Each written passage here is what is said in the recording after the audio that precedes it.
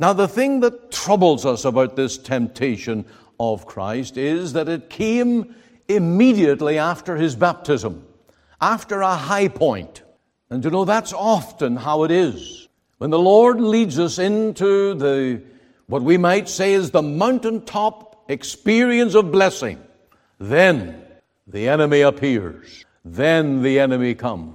The other thing that shocks us as we look at this account is that he was led into the wilderness by the Spirit. That means that God intended this to take place. That our Lord Jesus, for those 40 days and nights in the wilderness, would fast, and humanly speaking, in a human body, he would be worn down and weakened by hunger. That then this mighty force of darkness would attack our Lord Jesus.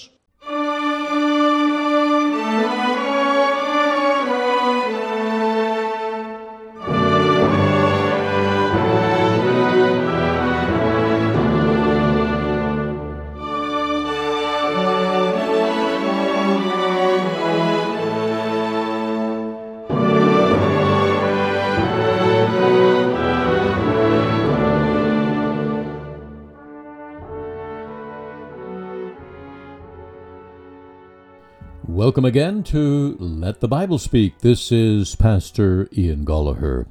Today we're going to talk about the devil.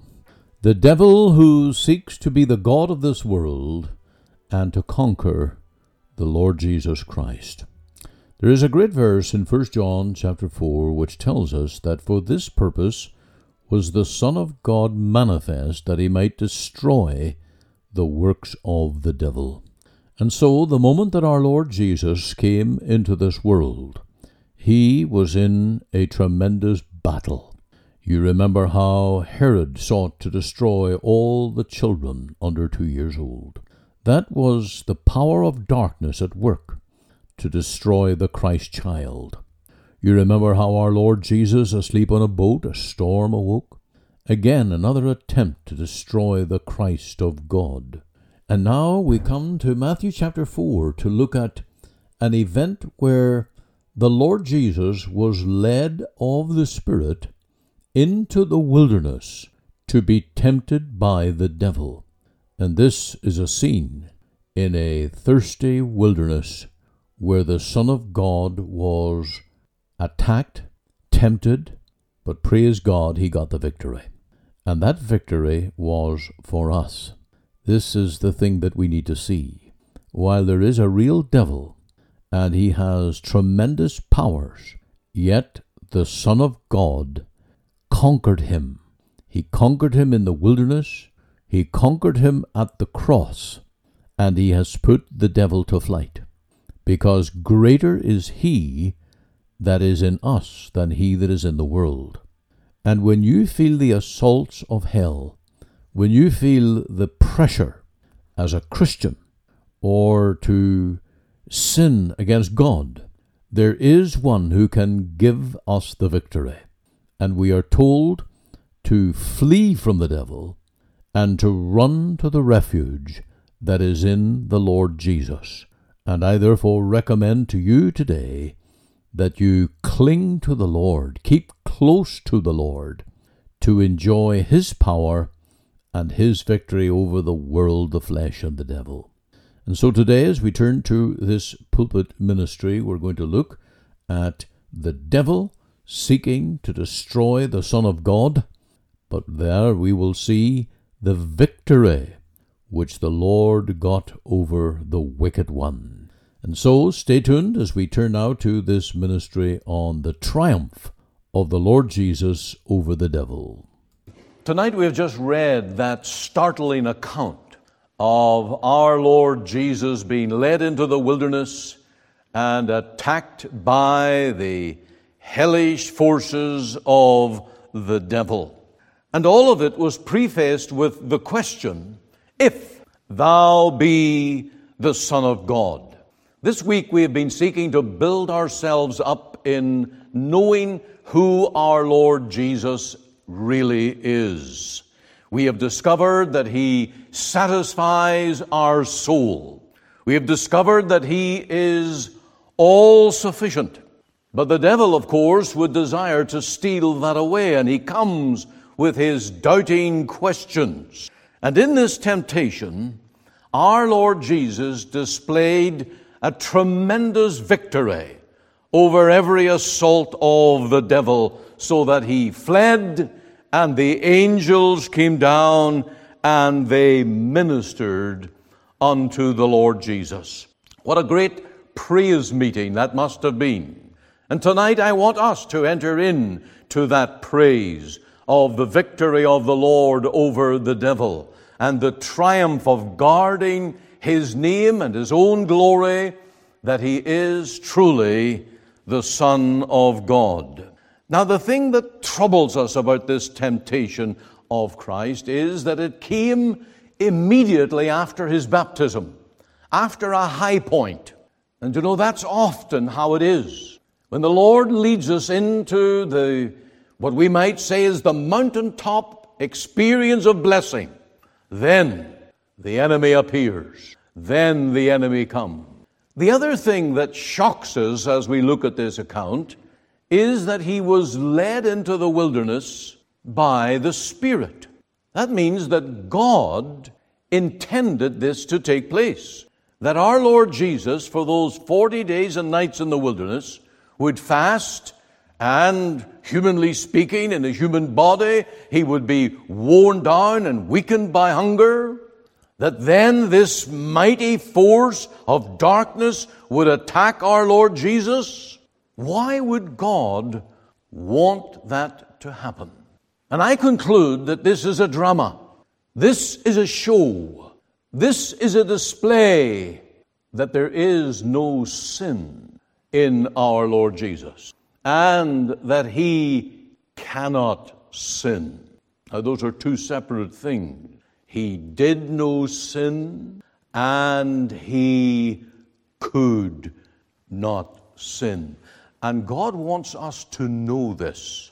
Right at the very get-go of his ministry on earth, at the very beginning, immediately after his baptism, when he would enter into his ministry, this drama, this display took place, and all to demonstrate that there is no way that Satan can conquer our Lord, because there is no sin in him, and he could not sin. Now, the very worst damage done to Christianity is hypocrisy. And you know tonight that the Bible is merciless with hypocrites. And when ministers of the gospel today, like television evangelists, and I better be careful about radio preachers, but those that are high profile and have the following of many, when they fall into some immorality or shame, it can kill the church. And if it's true at all, what hay the world will make of it. I had an aunt, and she used to be very critical of preachers. So when I became a Christian, and I told her so, and would read my Bible in her home, and she was somewhat upset with me, she would bring to my attention this history of an evangelist that she knew in the Londonderry area that was a hypocrite. And he brought shame and scandal. Now, if it was at all true, and I had no way of knowing that, it's all history now, if it's at all true, she made it an absolute excuse not to entertain the gospel in her life. And of course, that's the devil's plot and the devil's scheme. But how good to know that Christianity is not built on the faults of men, nor on the hypocrisies of men, but upon our sinless Savior, the Lord Jesus. And if the Lord Jesus has been found guilty of some hypocrisy, some iniquity or sin in his life, then it's all over. It's curtains. Christianity would never have gotten off the ground. There's no way we would be here tonight to take a hymn book and worship and to praise the name of the Lord Jesus if it was at all true that there was even one sin in him. Now, the Lord Jesus himself preached relentlessly against sin. His first word of his first ever sermon was the word repent. And he took the law of God, which was well known in the Jewish culture and people, and in the Sermon on the Mount, Matthew 5, he elevated and he said things like, well, if someone even looks upon a woman, he has committed adultery in his heart.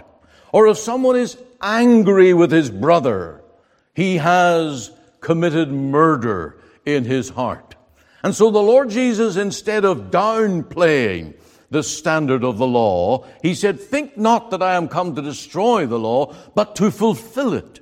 And in his ministry, he elevated that law that men would become very conscious of their sins and their failures. After all of that, what a bombshell it would be if someone was to sling mud against the Lord Jesus and make it to stick. The testimony of our Lord Jesus is clean. And the church today, 2,000 years later, has absolutely nothing to fear on the score of the Savior's purity.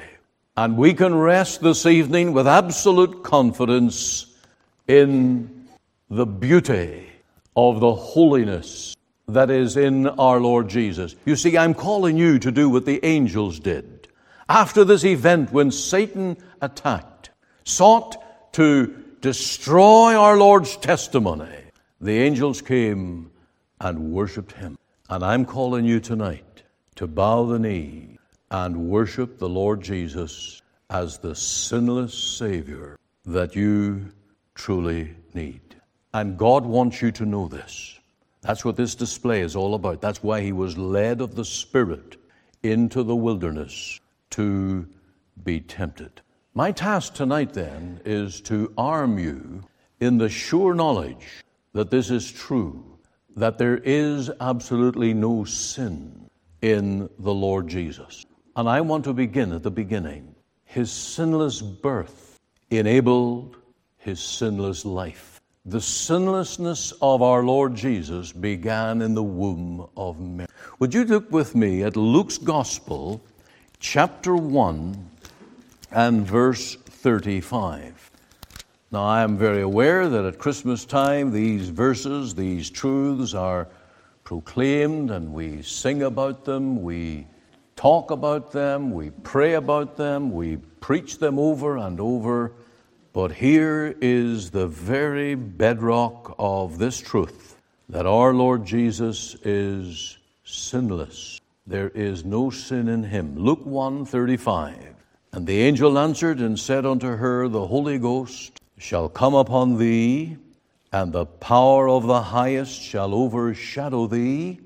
Therefore also that holy thing which shall be born of thee shall be called the Son of God. This is the Immaculate Conception. This is the sinless beginning of the union of the second person of the Trinity, taking human form in Mary's womb without a man.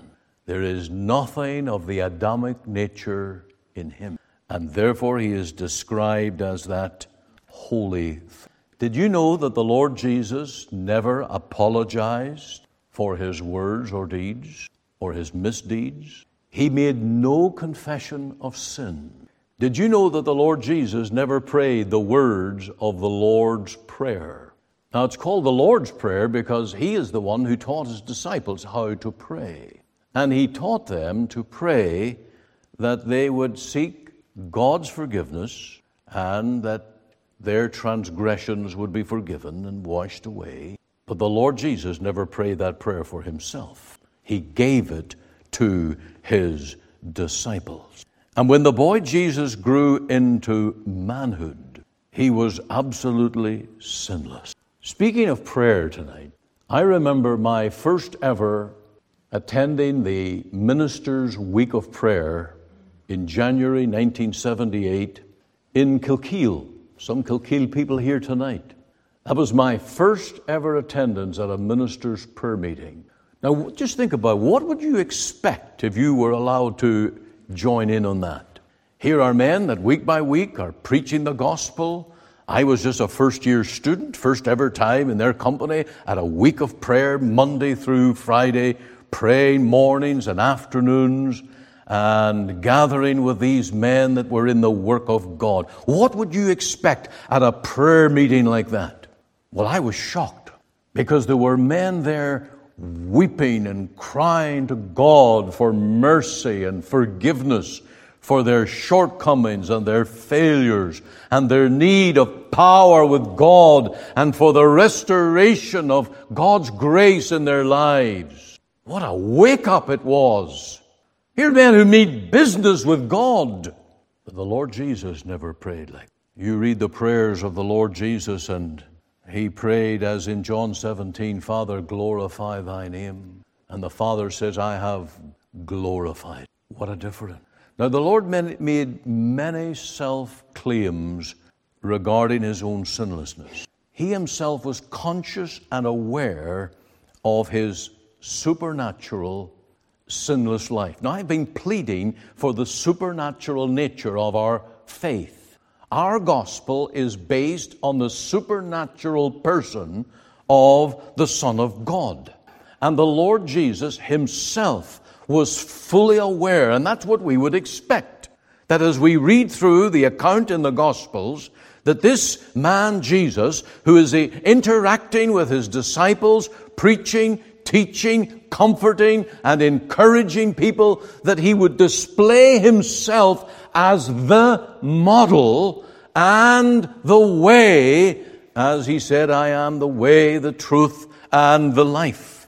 And he said in John 8, which of you convinceth me of sin? What a challenge. Do you know of anyone who could throw out that gauntlet? Could throw out that challenge? Which of you convinceth me of sin? Our Lord Jesus made much of his own sinlessness to prove that he came from the Father, not the devil. If he had come from Adam, he would have been sinful. If he had come from the devil, his works he would do. But having come from the Father, he was without sin. And so he challenged his enemies and all men to bring forth evidence of his sins. He challenged them. Which of you? Stand up now. Let's bear the evidence. Even the mightiest men in the Bible could not stand that challenge. Think of Abraham, Moses, Isaiah, Jeremiah, Peter, Paul, all of them. Even John included himself when he wrote those words, the blood of Jesus Christ cleanseth us from all sin. But this sinless man never so prayed.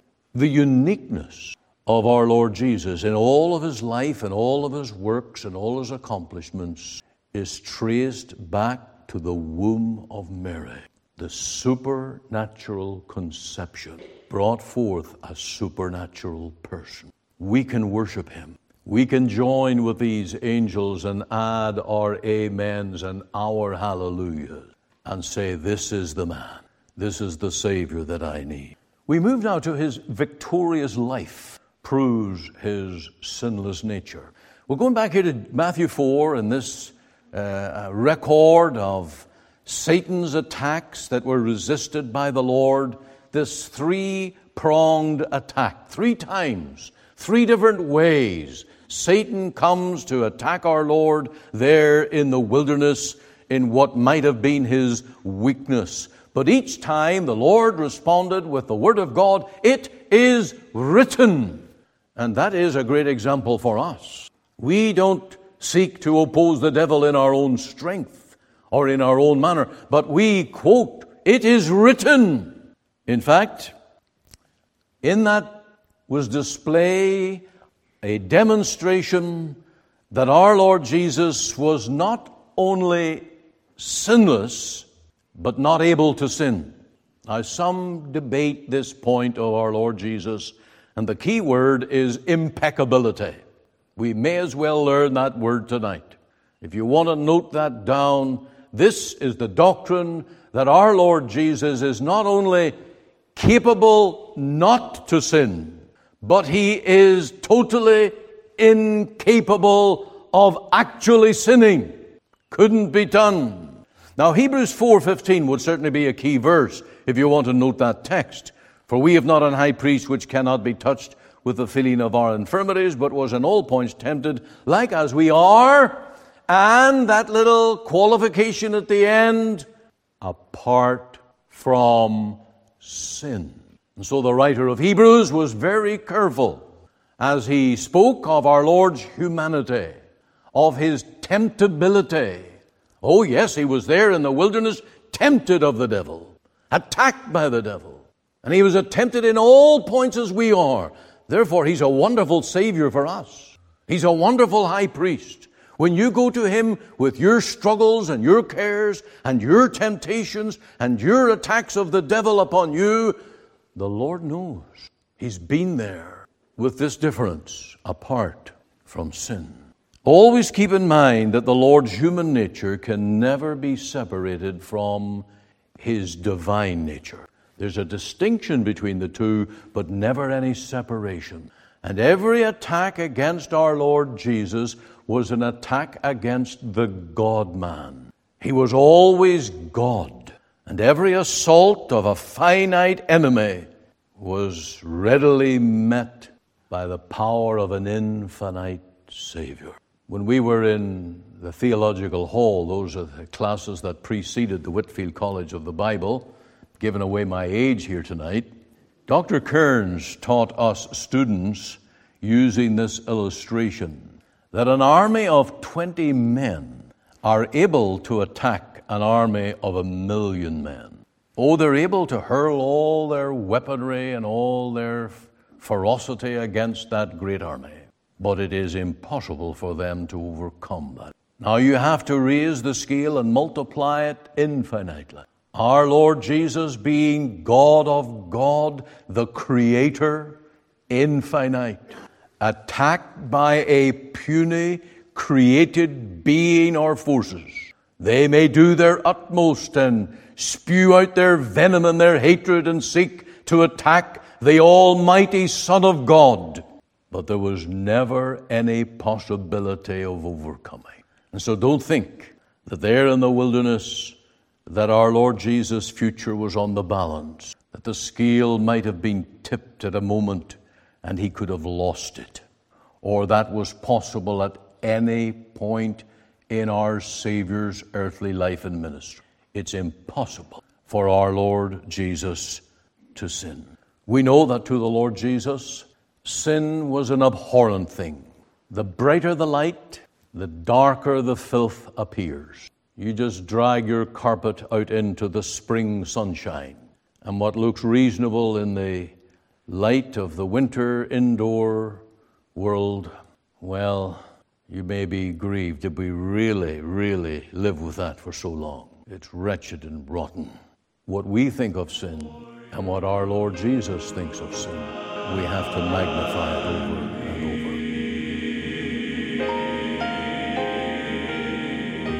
You are listening to Let the Bible Speak, the radio broadcast of our Free Presbyterian Church in Canada, and this is Ian Goligher. I hope that you got the message today, that the Lord Jesus is so united to his divine nature. He is God in the flesh. He is never man, divorced from his divine nature. He is that what theologians call the theanthropic person, God and man in one person, so that every attack of hell, of the devil himself, would fail. Jesus was never overcome by the devil. And of course, the wonderful thing is that that victory that he wrought over the devil was to save his people. It was to give that victory to you and to me. Now, I wonder if you are struggling in your Christian life, struggling against fears, doubts, and perhaps terrible temptations. Run to the Lord Jesus. Find your strength. Find your victory in the Lord Jesus himself. There is no way that you can win the battle against the devil and the world in human strength. You must flee from Satan and run to the Lord Jesus and say, "The Lord rebuke him." And praise God, as you run to Christ, you run to the cross. You run to the precious blood that the Lord Jesus Christ shed upon that tree. And we read in the book of Revelation about the martyrs who were overcomers by the blood of the Lamb. And that is how you become an overcomer in your battle against the world, the flesh, and the devil. You must plead the power of Jesus' precious blood. And by pleading that blood, you will get the victory, because the devil has to flee every time when we plead the death, the sacrifice, the blood atonement of the Lord Jesus Christ. Now, if I can be of any personal help to you in your cares and struggles, feel free to give me a call or to send me an email. You can get all that information at the end of the message on our website, ltbs.ca, and you can contact me. I will be delighted to hear from you and to know that you are in the battle. This is the wonderful thing. The Christian is in the battle against sin and against the devil, whereas the worldling, the ungodly, that they are the children of the devil, and they just lie down under it. They lie in wickedness. But the child of God will never be happy serving sin. The born-again Christian cannot sin gladly, cannot sin knowing that they have peace with God. It robs them of peace. And so we need the victory again and again and again. And there's only one person that can give that. It's the Lord Jesus Christ, and he is your conqueror. Run to him today. You are listening to Let the Bible Speak, the radio broadcast of the Free Presbyterian Church in Canada. This is Pastor Ian Gollaher. If you missed part of today's program or would like to hear it again, you can find it archived by program date on our website. Just go to www.ltbs.ca, CA for Canada. There you can read my blog, find my Bible study notes, audio and video sermons, as well as helpful articles. Or you can go to our podcast on iTunes. We're on the air Sundays at 9:30 a.m. for our full church broadcast, and Monday to Friday, 5 a.m. and 5 p.m. on this station to bring you the gospel from our Free Presbyterian Church here in Cloverdale. We also invite you to our church services on Sundays, 10:30 and 6 p.m. Through our website, you can listen and view to our online services at 10:30 and 6 p.m. Make it your Sunday worship. Click on the Live Now button on the home page of our website. Or if you would like to talk with me one-on-one as a pastor, please give me a call. The phone number is 604-897-2040. The mailing address is 18790 58th Avenue, Surrey, BC, V3S1M6. We're located just 2 blocks north of number 10 Highway on 188th Street. Our website again is ltbs.ca, and you can join us Monday to Friday, 5 a.m., 5 p.m. here on the station as we let the Bible speak.